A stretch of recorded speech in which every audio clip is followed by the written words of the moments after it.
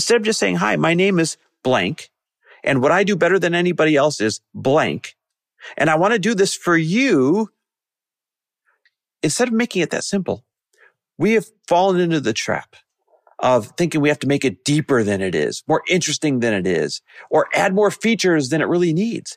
And when you complicate your message and when you complicate your project, your service, your product, then people don't know what they're buying. You have to make it an easy yes or no for them. As a matter of fact, you want to make it so clear and so simple that you're getting a lot of easy no's. Welcome, everybody, to the Chris Harder Show, where we are making you unapologetic about your pursuit of success, knowing that when good people like you make good money, they can then do great things. My name is Chris Harder, and several times per week, I will bring you epic guests, solo episodes, and every single tool, trick, and skill set you need to grow your business, grow your money mindset, and to grow your wealth to levels that you have never reached before. I've ended up in a unique place in life where I've got the experience, the connections, and all of the secrets that it takes to be successful. And I'm lifting the curtain to reveal it all to you in an effort to help put you in a position of abundance so great that you can then be as generous as possible. So let's lock arms and let's get started.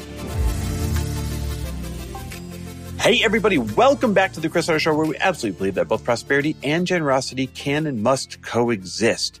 All right, so today, I'm going to give you a peek inside of the roundtable that I just finished running yesterday, because I'm a huge believer that you can learn the most by observing other successful people more than in any other way, really, right? Like find someone who is already doing what you want to be doing and mimic or do your version of what they're doing. Learn from them, learn from their mistakes, and learn from what's working from them.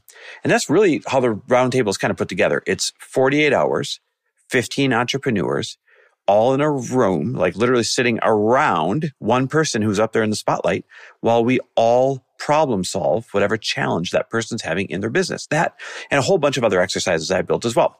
And so really cool things, ideas come out of this because the 14 other entrepreneurs and myself are like, hey, have you ever tried this? Or in my business, we've done X, Y, and Z, and I think that would work for you.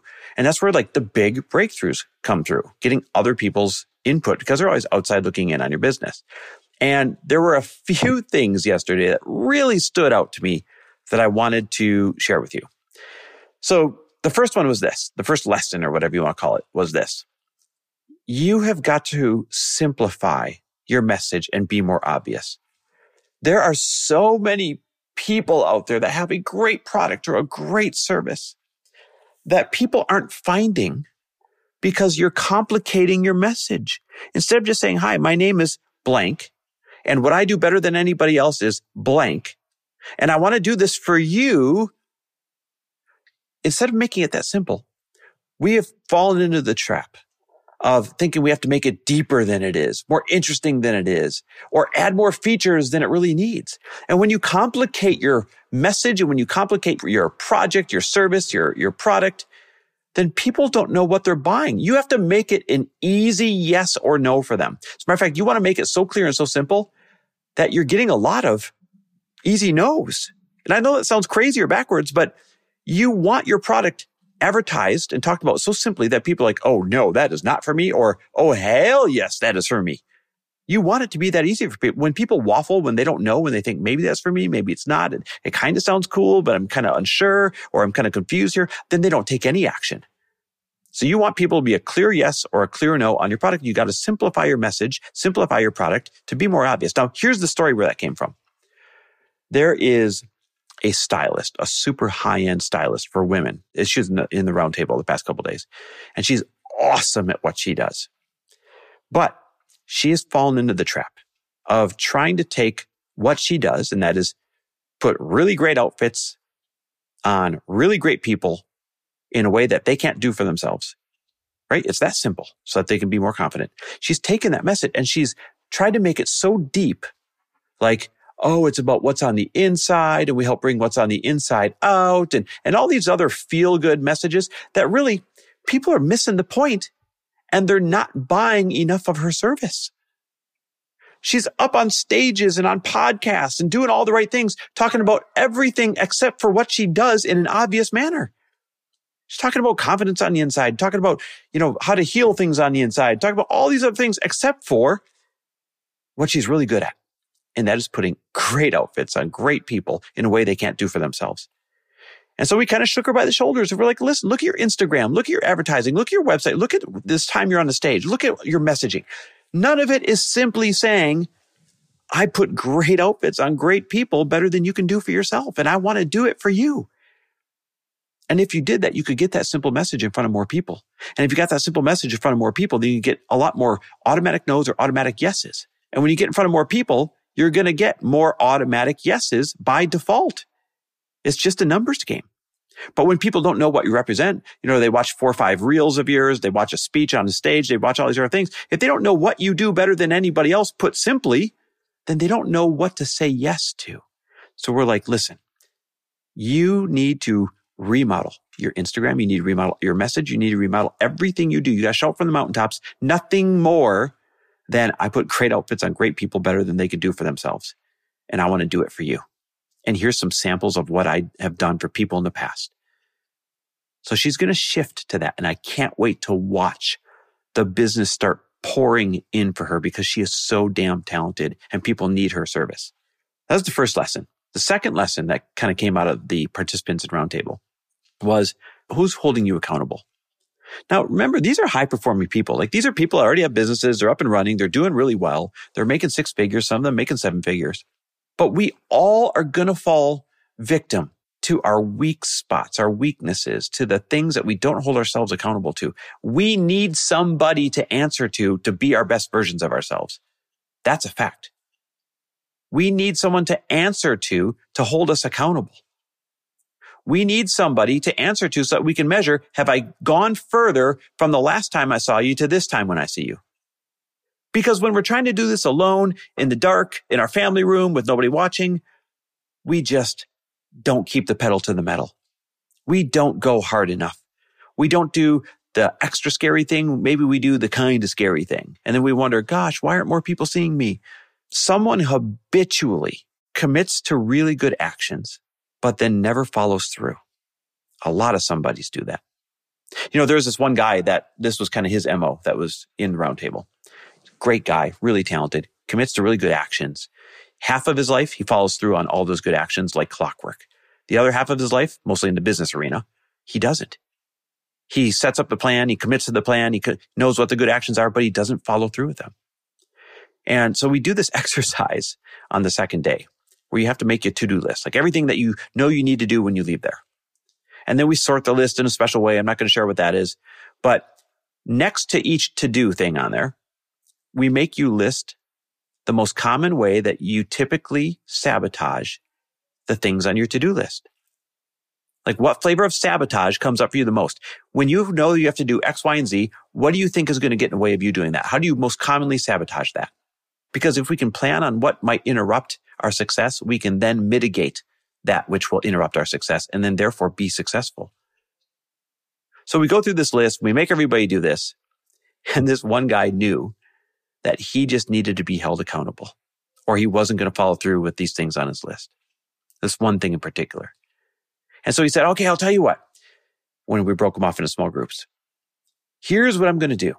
If I don't do X, Y, and Z by this date, then I'm going to pay you each $2,000 as a penalty. And I interrupted because I float around and I listened to the group exercise. I interrupted. I said, wait, this is not going to work. Here's why. 2 weeks are going to go by. That's your deadline. And you're going to have not done the thing. And deep down, you're going to know that no one's going to make you send them that $2,000 on Venmo because they're going to either buy into whatever excuse you made because it's going to sound good, or they're just not going to want to be the bad guy and take your $2,000. So although this sounds like a cool accountability thing, it's not going to happen. And therefore, it's not accountability. I said, but if you reverse this, it'll work. It's like, what are you talking about? I said, if you send everybody in this small group right here, there are groups of 5, so 4 other people. If you really mean it with this bet that you'd send each person $2,000 if you don't hit it, then you got to reverse it. Right now, you need to send each person $2,000 via Venmo. And then the bet is when you do X, Y, and Z that you know you need to do, they will send it back to you. Because now they don't have to be the bad guy. They get to be the hero. They want you to complete that task. They don't want your money. They don't want to keep it. They want to send it back. So they're never going to ask you for it if you don't follow through, but they are going to be eager to send it back. And so by reversing the bet, we were able to create real accountability. Sure enough, sent each person $2,000 via Venmo. And when he completes his task, he gets all that money back. So now the incentive is a positive one, not a negative one that no one's going to follow through on. I mean, how freaking cool is that? And then the third lesson that came out of there was that you're always one introduction away from what you need. But you have to get into the rooms where the introductions can happen. I've got 2 specific examples that just came out of the 2 days that we just spent.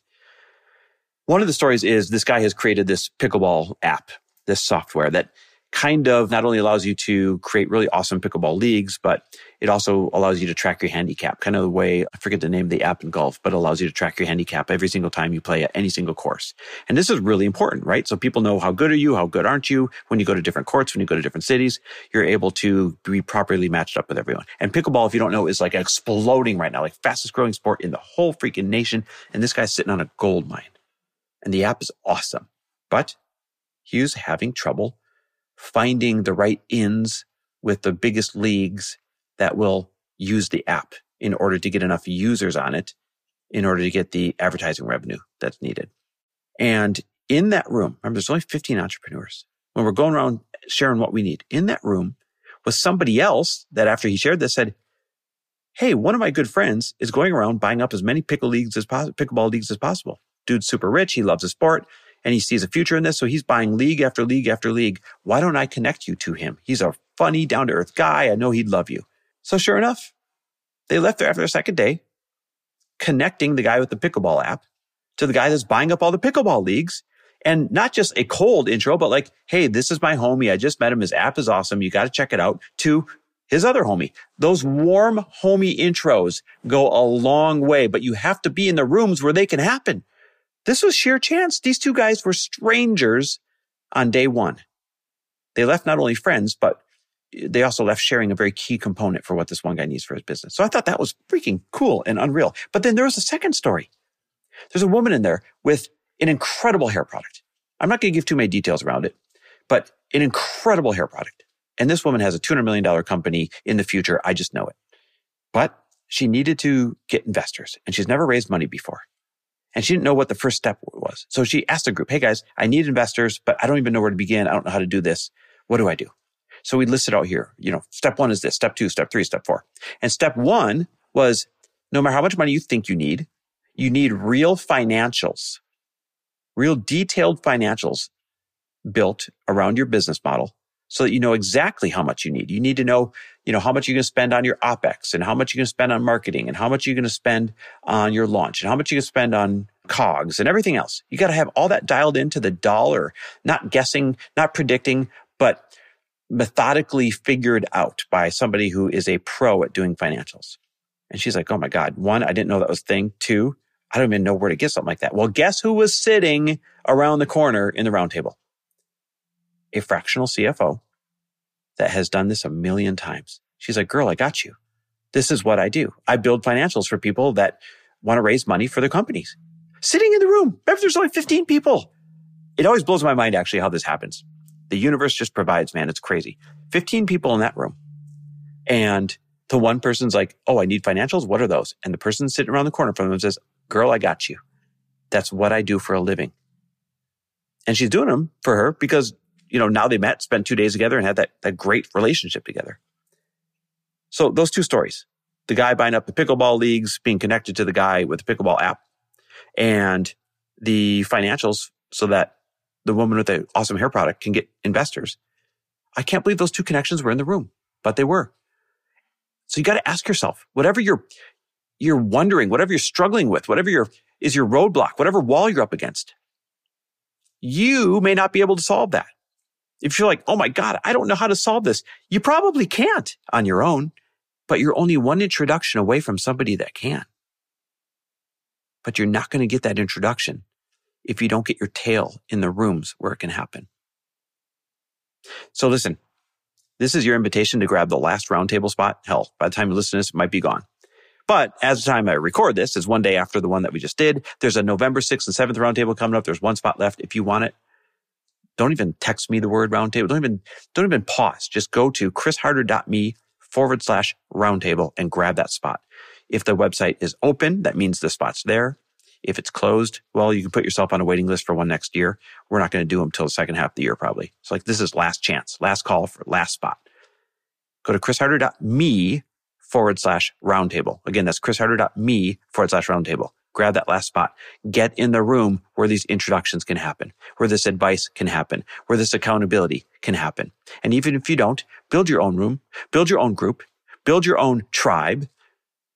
You guys need to simplify your message and be more obvious, but you need the advice for someone to say, hey, outside looking in, you're not telling people what you do clearly enough. You need more accountability, but you need the people that are going to actually hold you accountable. And you need these introductions. Nobody can build their stuff on their own. And I want you to be able to build the biggest, baddest damn thing that you want to build. But it takes a team to do it together. And I want to be a part of that team as well. Always cheering you on. Love and appreciate you listening. And by the way, share this episode with somebody. That'd mean the world to me. DM me. Tell me what you liked about it. All right. Thanks for listening. Love and appreciate you. Thanks for listening. And if you loved this episode and know of someone else who is as successful as they are generous, please pass them on to me. It would mean the world to me if you help me get this cause and this message out to as many listeners as I can. So please, if you liked what you heard, it goes a long way if you take 30 seconds and leave me a 5-star review and share this with your friends. I'll be forever grateful. And until the next episode, cheers to your success.